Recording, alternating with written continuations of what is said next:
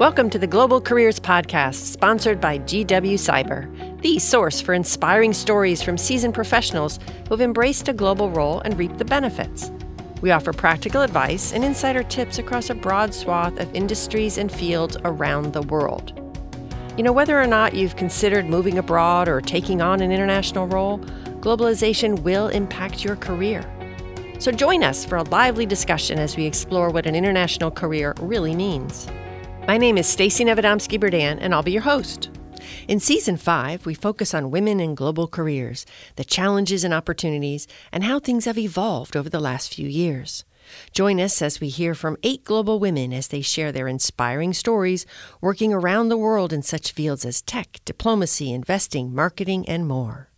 Today, I have the pleasure of speaking with Elizabeth Chasia, Investment Director at Momentus Capital, a community-focused financial institution based in D.C. Prior to Momentus Capital, Elizabeth worked in emerging markets, managing a portfolio of investments across Kenya, Tanzania, Zambia, Zimbabwe, Sierra Leone, Nigeria, Cambodia, and Myanmar.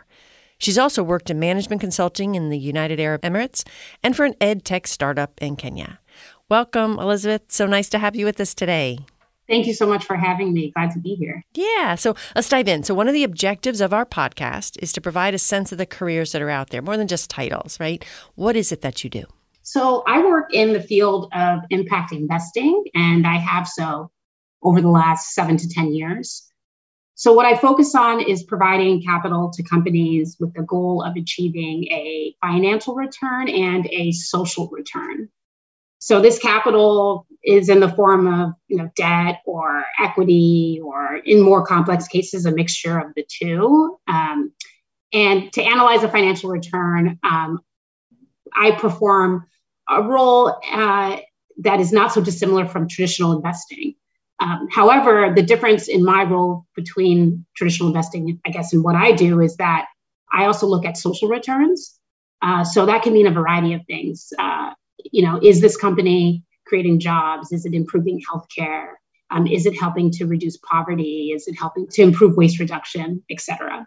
That's what I've been doing with my career globally and now domestically over the last decade. Neat. And so, ESG, the environmental, social, and, kind of corporate governance has been on the rise in the last few years. I know a lot of our listeners, a lot of students are really interested in it. Why are you so passionate about it? And what kind of advice would you have for students who are interested in pursuing it? Sure. So ESG and impact investing are in the same thread and are slightly different. ESG is a tool that's used, I would say, primarily in the public markets to screen companies, based on their corporate policies. If a company is doing something that's harmful for the environment, then, investor may take that company out of the portfolio because that environmental part of the ESG is not being hit. So I think ESG is very valuable in terms of screening what companies you want to invest in. Impact investing goes a little bit further. It's still a fairly young industry, but the intention of impact investing is to measure and provide that social return. More than screening, it's actually now trying to capture and collect the data around the outcomes that the company is actually doing in order to improve the environment or improve social outcomes. So that's sort of what I've been doing for impact investing and what I've been working on. And my passion for the industry came pretty early in my career. After college, I started off in the nonprofit world, primarily in philanthropy, actually. And I then pursued an MBA at Columbia Business School. And I remember writing my business school application essay on the topic of impact investing. But the term, it may have existed, but I didn't know it at the time. And I wanted to essentially figure out, which now I guess sounds crude, but how do you make money off of philanthropy? So how do you expand doing good for society with doing well in sort of capitalistic terms? I thought that those areas were bifurcated and that they shouldn't be. So coming into my MBA, that's what I decided I wanted to pursue. And that was about 10 years ago. And I've continued to kind of focus on the sector since then. In terms of advice, thankfully, there are a lot more resources available now than when I was trying to get into the field. There are a lot of internships. There are a lot of impact investing firms. I would say because it mixes this financial and social, if someone has financial skills, I would advise them to go work for a company that is socially responsible or has impact embedded in their business model. And if you have more impact focused or socially responsible skills or that kind of background, go work for potentially a financial institution. That way you can kind of understand which areas speak to your passion and skills. The field is a hybrid of both, and different roles have different weights of like finance and impact. So that would be my advice, is to try out both and see what excites you more. And then kind of pursue a role in that area. That is so great. And, it's so important because you're right. You don't have to it just doesn't have to be philanthropy. There's no reason that money cannot be made while also having an impact. So that's brilliant. That's great. I know that so many of our listeners are interested in that. And I think it's really important for the planet, important for the world, because, money's where it's at. And if people don't make money, they lose interest really quickly, don't they? Exactly. So, yeah. So you have worked all over Middle East, Africa, Southeast Asia, and in some of the fastest growing countries in the world. What do you see that's trending in some of those markets now? Well, I can speak maybe specifically to Sub-Saharan Africa, which is still a massive region, but I'll try my best to generalize a bit. So the most exciting thing right now, I would say, is sort of the financial services industry and the fintech landscape.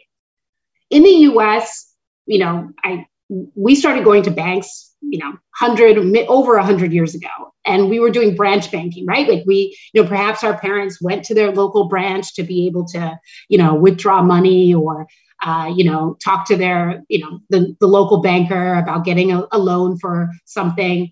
And then it transitioned to internet banking, and then it transitioned to mobile banking. So now everything is done on the phone, and that's maybe what all of us young people are used to, is doing all those transactions, Venmo and et cetera, over from our smartphone.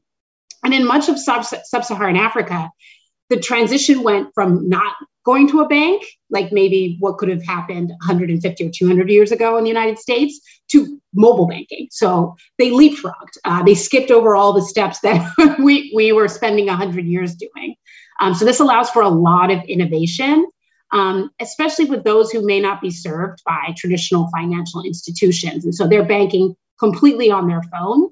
And that gives an opportunity for a lot of interesting products in ways in which to evaluate how someone is creditworthy, if they don't, maybe they don't have a steady job, or, they've never had a bank account before, they've never gotten a loan before. Like, how do you know whether they, are creditworthy? How do you maintain checking or savings accounts from the phone? So there is wide adoption of smartphones on the continent, more than people think. It's probably around 50 to 60% right now on the African continent. And so I think that's the most exciting thing that's happening right now is fintech and where the region is.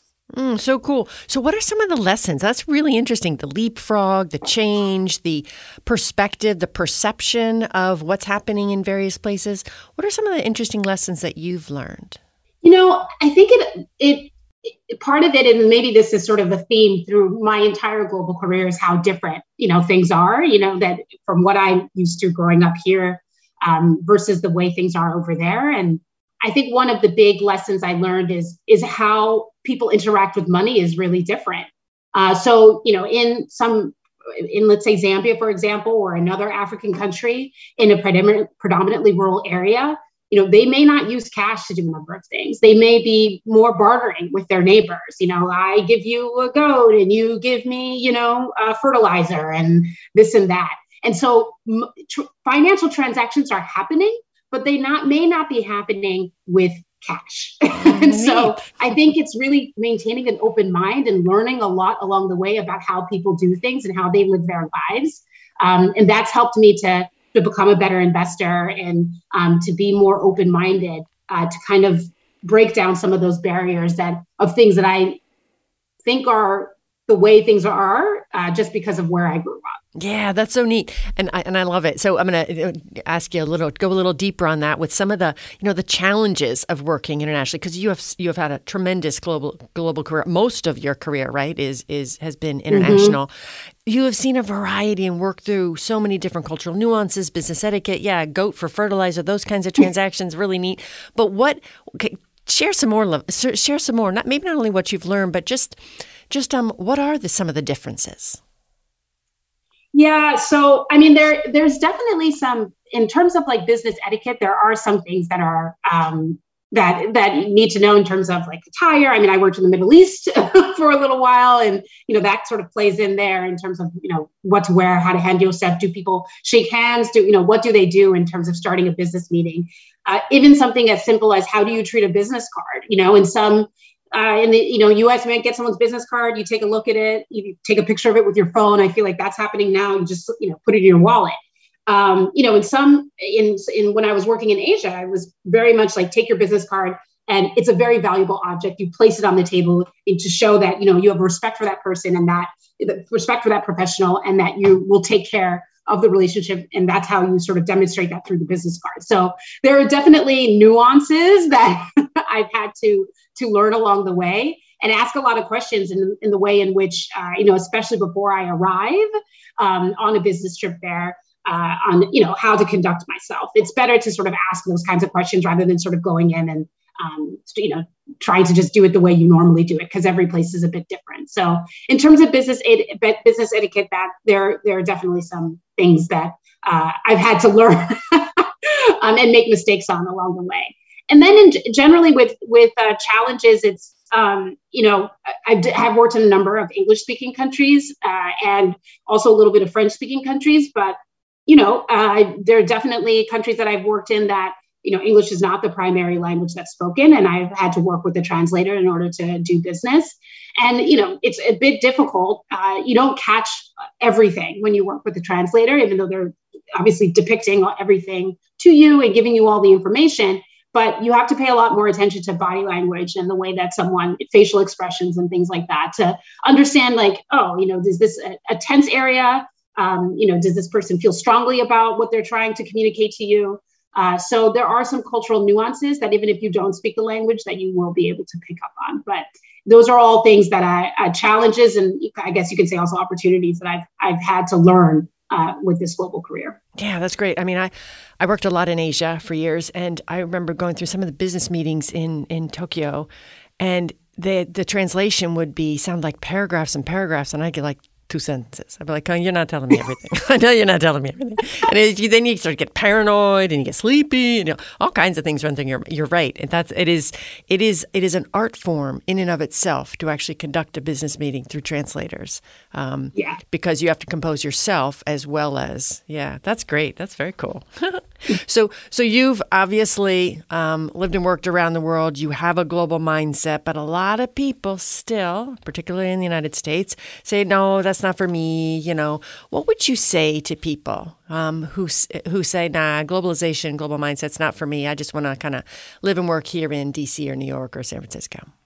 I would say the world is completely interlinked now. And I have invested in companies in Africa and startups in Africa. And, some of them have gone through Y Combinator, which is one of the premier sort of, accelerator that for companies or new companies in the United States. So things are not as dispersed as they were in the past. Technology has made global more local, if that makes sense. So I think that everybody could benefit from having a global mindset or having a global career. It teaches you to be adaptable. So even some of the things about the business etiquette that we were just describing before, and it teaches you about problem solving. When I was in Kenya, I worked on a supply chain, and I had to figure out how to get goods between Turkey and Kenya.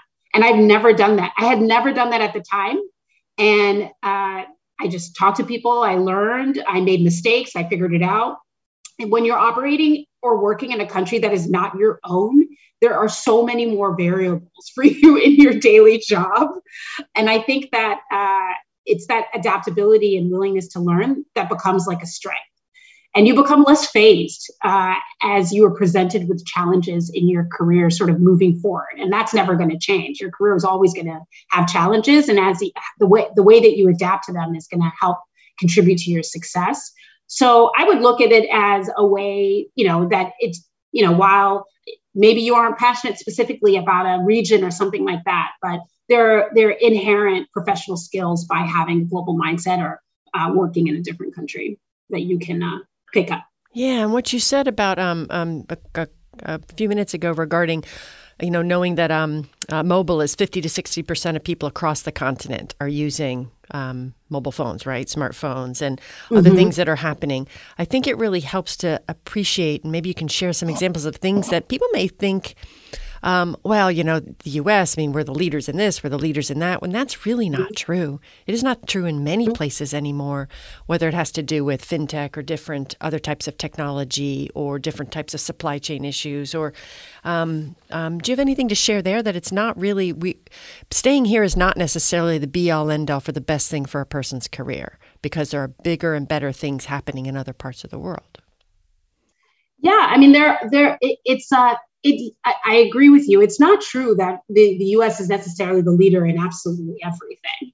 And this, not to give another sort of mobile sort of fintech example, but, Kenya has been using mobile money for 20 years. And we're not even using mobile money as well as they are. And so it's just an example of how they're actually much further ahead in terms of transacting on their phone than we may be.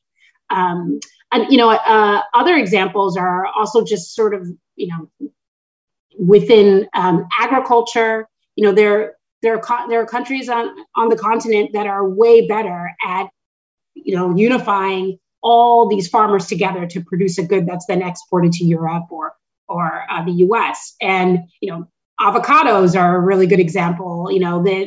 Those are made way better, in sub-Saharan Africa than they may be here. So I think in all industries, you'll find something where another country is a complete leader further than the US may be. So I think one should not assume that the U.S. is the best at everything. There are countries that are really thriving based on their particular macroeconomic circumstance, and there's a lot to learn from that. Well said.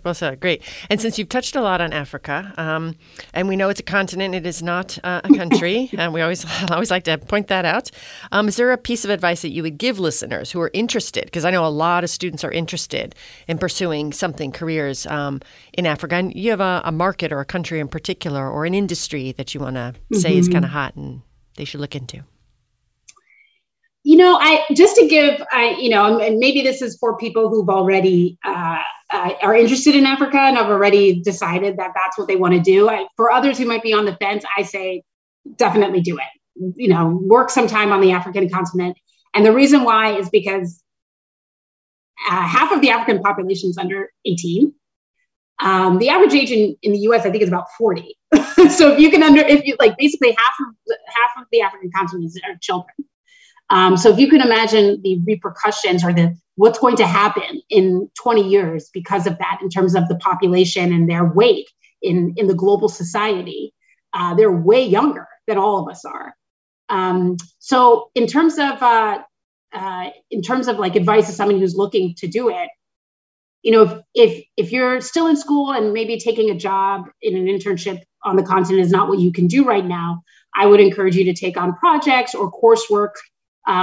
Take classes that deal primarily on some of the issues that might be affecting the African continent, volatile currencies or, looking at minerals and things like that. Those are key sort of things that, African countries, challenges that African countries have to face.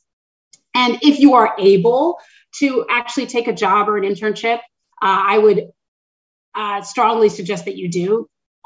All startups are starving for talent, no matter whether they're in the US or on the African continent. And early in your career, financial compensation probably matters less. So I would take the opportunity to work for, a startup or work for a company on the African continent and go there and live there and get a feel for what it's like and see if that's something that, that you enjoy. Because I think that if you do want to work, let's say in Kenya, they're going to really value the fact that you worked for a company, even for 3 months in Kenya. They'll immediately say, okay, yeah, you understand how things work here, at least a little bit, more than someone who, maybe has never been there before. And so, yeah, and I guess in sort of, if you were saying specific countries, I would look at Kenya and Zambia and Tanzania and Uganda. I would say that those are a number of countries that I think would be open to having some foreign workers, even temporary.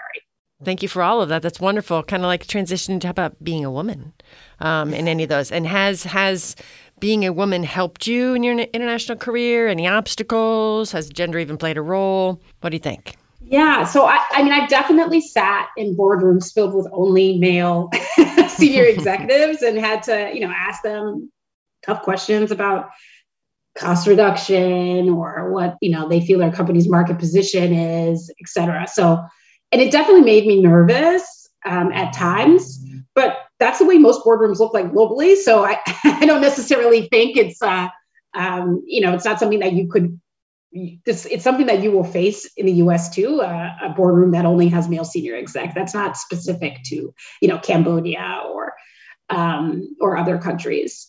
I think I don't want to downplay that it can, it's a challenging thing, but I still don't think it should be a deterrent for you to continue to do your career and be the best that you can at your job. There are definitely biases. It might be harder, but I would say take it in stride and keep going. I did find, I would say the gender was helpful with other female senior execs when I was abroad, and this is a sweeping generalization, but as a part of my role, it's important for me to really understand companies inside out in order to analyze their risk and suggest whether an investment should be made. And I found that at times female senior execs were relieved or happy to see me on the other side of the table. And as a result, were more comfortable being honest and truthful with me. So yeah, I think there are definitely challenges and there will continue to be, until there are more women at the table. But I think as a result, we should keep striving to have that equality. Mm-hmm. Yeah, great. That's wonderful. And how about, and I love the woman-to-woman connection because that often does happen, right? And it does make a big difference. Yeah. How about being a woman or just a person of color? Africa, that's one. And then you've got Asia and you've got the Middle East too. Because I think that's it's a big deal as well. Yeah. Obviously within sub-Saharan Africa, it was definitely a strength because, it was, I looked like every other executive of those African companies. And so, I think that was actually a way for me to be able to connect with people even more as a person of color. And not something that, frankly, they were used to seeing. A lot of the investors that go over there are, from Europe, they were happy to see someone like me in the same room with them, sitting at that table. In Asia, I think that was a unique, especially in a place like Cambodia. I was definitely unique, but it was I definitely got a lot of questions about my background, how I ended up with my job, whether, I had ever been to Cambodia before or something like that. But at the end of the day, it was great to be able to just do the work, I think most of the executives that I came across were curious and, wanted to learn more about me, but, not resistance to my presence. The good thing about where I was in the Middle East, I was in the UAE, and Dubai is a city that is very, very global. And so as a result, I was definitely not many, many people of diverse backgrounds live and work in Dubai. So I was just a dime a dozen there. Very cosmopolitan. Yeah. Cosmopolitan. I think that it's not something that is, you can ignore, but I found mostly that they took me as a professional, and it was a positive experience. Mm-hmm. That's great. Wonderful. So, I know you're a new mom, and you're back in D.C. barely kind of like a year. So maybe you can't really answer the question, how do you balance career and the family life yet? Although you can, because you've lived in many different places around the world, and we all leave friends and families back wherever it was that we grew up. How have you managed the balance? What kind of choices have you had to make? And what advice do you have to give? Yeah, I'll start with the child thing first, yes, that's correct. I am a new mom. I have a 3-month-old daughter, and I did make the decision to actually sort of pull back from a job that had a lot of travel when I learned that I was expecting. In my prior roles, I traveled about 30-40% of the time. And I had what was called like 6+2 schedule. I was home for 6 weeks and then I was in Asia or Africa for 2 weeks. That was the ideal. But honestly, sometimes I was away for 6 straight weeks or 7 straight weeks. So I did have to ask myself when I was expecting, what do I want the next 2 years to look like? Like, what do I want the first few years of my daughter's life to look like? And I made the decision that I wanted to be home most days in the early parts of her life. And so I took a role that was very similar and a growth opportunity for my prior role, but was more domestically focused. Believe me, there's still travel, but at least it's short-term travel. And I'm home almost every day. So I think that is a conscious decision I made. And then hopefully when she goes to preschool, I can go back to that level of travel. And everyone should do what's best for their family. And that was what was best for our family. And then in terms of career, in terms of like my own family, like my siblings and my parents, and, I spent, 5 years abroad, living abroad. And then I spent another 5 years working at a job in the United States with heavy travel abroad. And I made that decision also to be a little bit closer to my family and see them more regularly. And I had not in the last few years. And I just want to say that there are opportunities for you to have a global career, but still be in the United States. And there are obviously opportunities for you to have a global career and be abroad. And so that I sort of have been balancing that and will continue to do so when the needs of my family arise. So that sort of has been my sort of calculus is what's best for the next, couple years. And I'll do that. And then it changes. And then I pivot again. Mm-hmm. Because you've had such great opportunities and done so many different interesting things in many parts, I'm sure you have a very, very an excellent resume with many marketable skills. So that's actually one of the benefits of a global career for sure, right? I mean, it's that element that you've got so much. It helps you. Yeah, you touch on so many different things that are that you can connect with others on. And so I think that, again, that adaptability, for a future employer, I think they can already see that, from your resume and just sort of the way that you speak about your previous job and roles and stuff. And it's attractive. Yes. Mm-hmm, mm-hmm. Tell me, Elizabeth, is there a piece of advice that you would like to go back and give your younger self sitting where you are today? Yeah, I would say choose your own path. I know that's sort of a statement people say all the time, but the way that I sort of think about this choose your own path is that it honestly doesn't matter what your peers are doing. I think this is hard for high achieving students and young professionals that might be in sort of this comparison mode. My friend got promoted at XYG job and now they have this title and I'm still stuck at my job and I haven't been promoted yet. They say comparison is the killer of joy. And I think that's really true. It makes you it makes you not realize how special the road you've traveled on or the accomplishments that you've had. So figure out your path from A to B to C. Talk to people you trust or are knowledgeable that can help you get from, A to B to C. But don't compare yourself to others because they're on a completely different path. And it's not that helpful unless they have exactly the same job that you have. It doesn't help you to compare. It just makes it worse. So, keep focused on what you're doing. And I think that is better than looking around to see what everybody else is doing. Great advice. Great advice. This has been a wonderful conversation, Elizabeth. I really, really appreciate your taking the time. This has been great. I could actually keep talking to you for a couple more hours, but we do have a limited amount of time. So there's one last question, which is there anything else you'd like to add before we wrap up?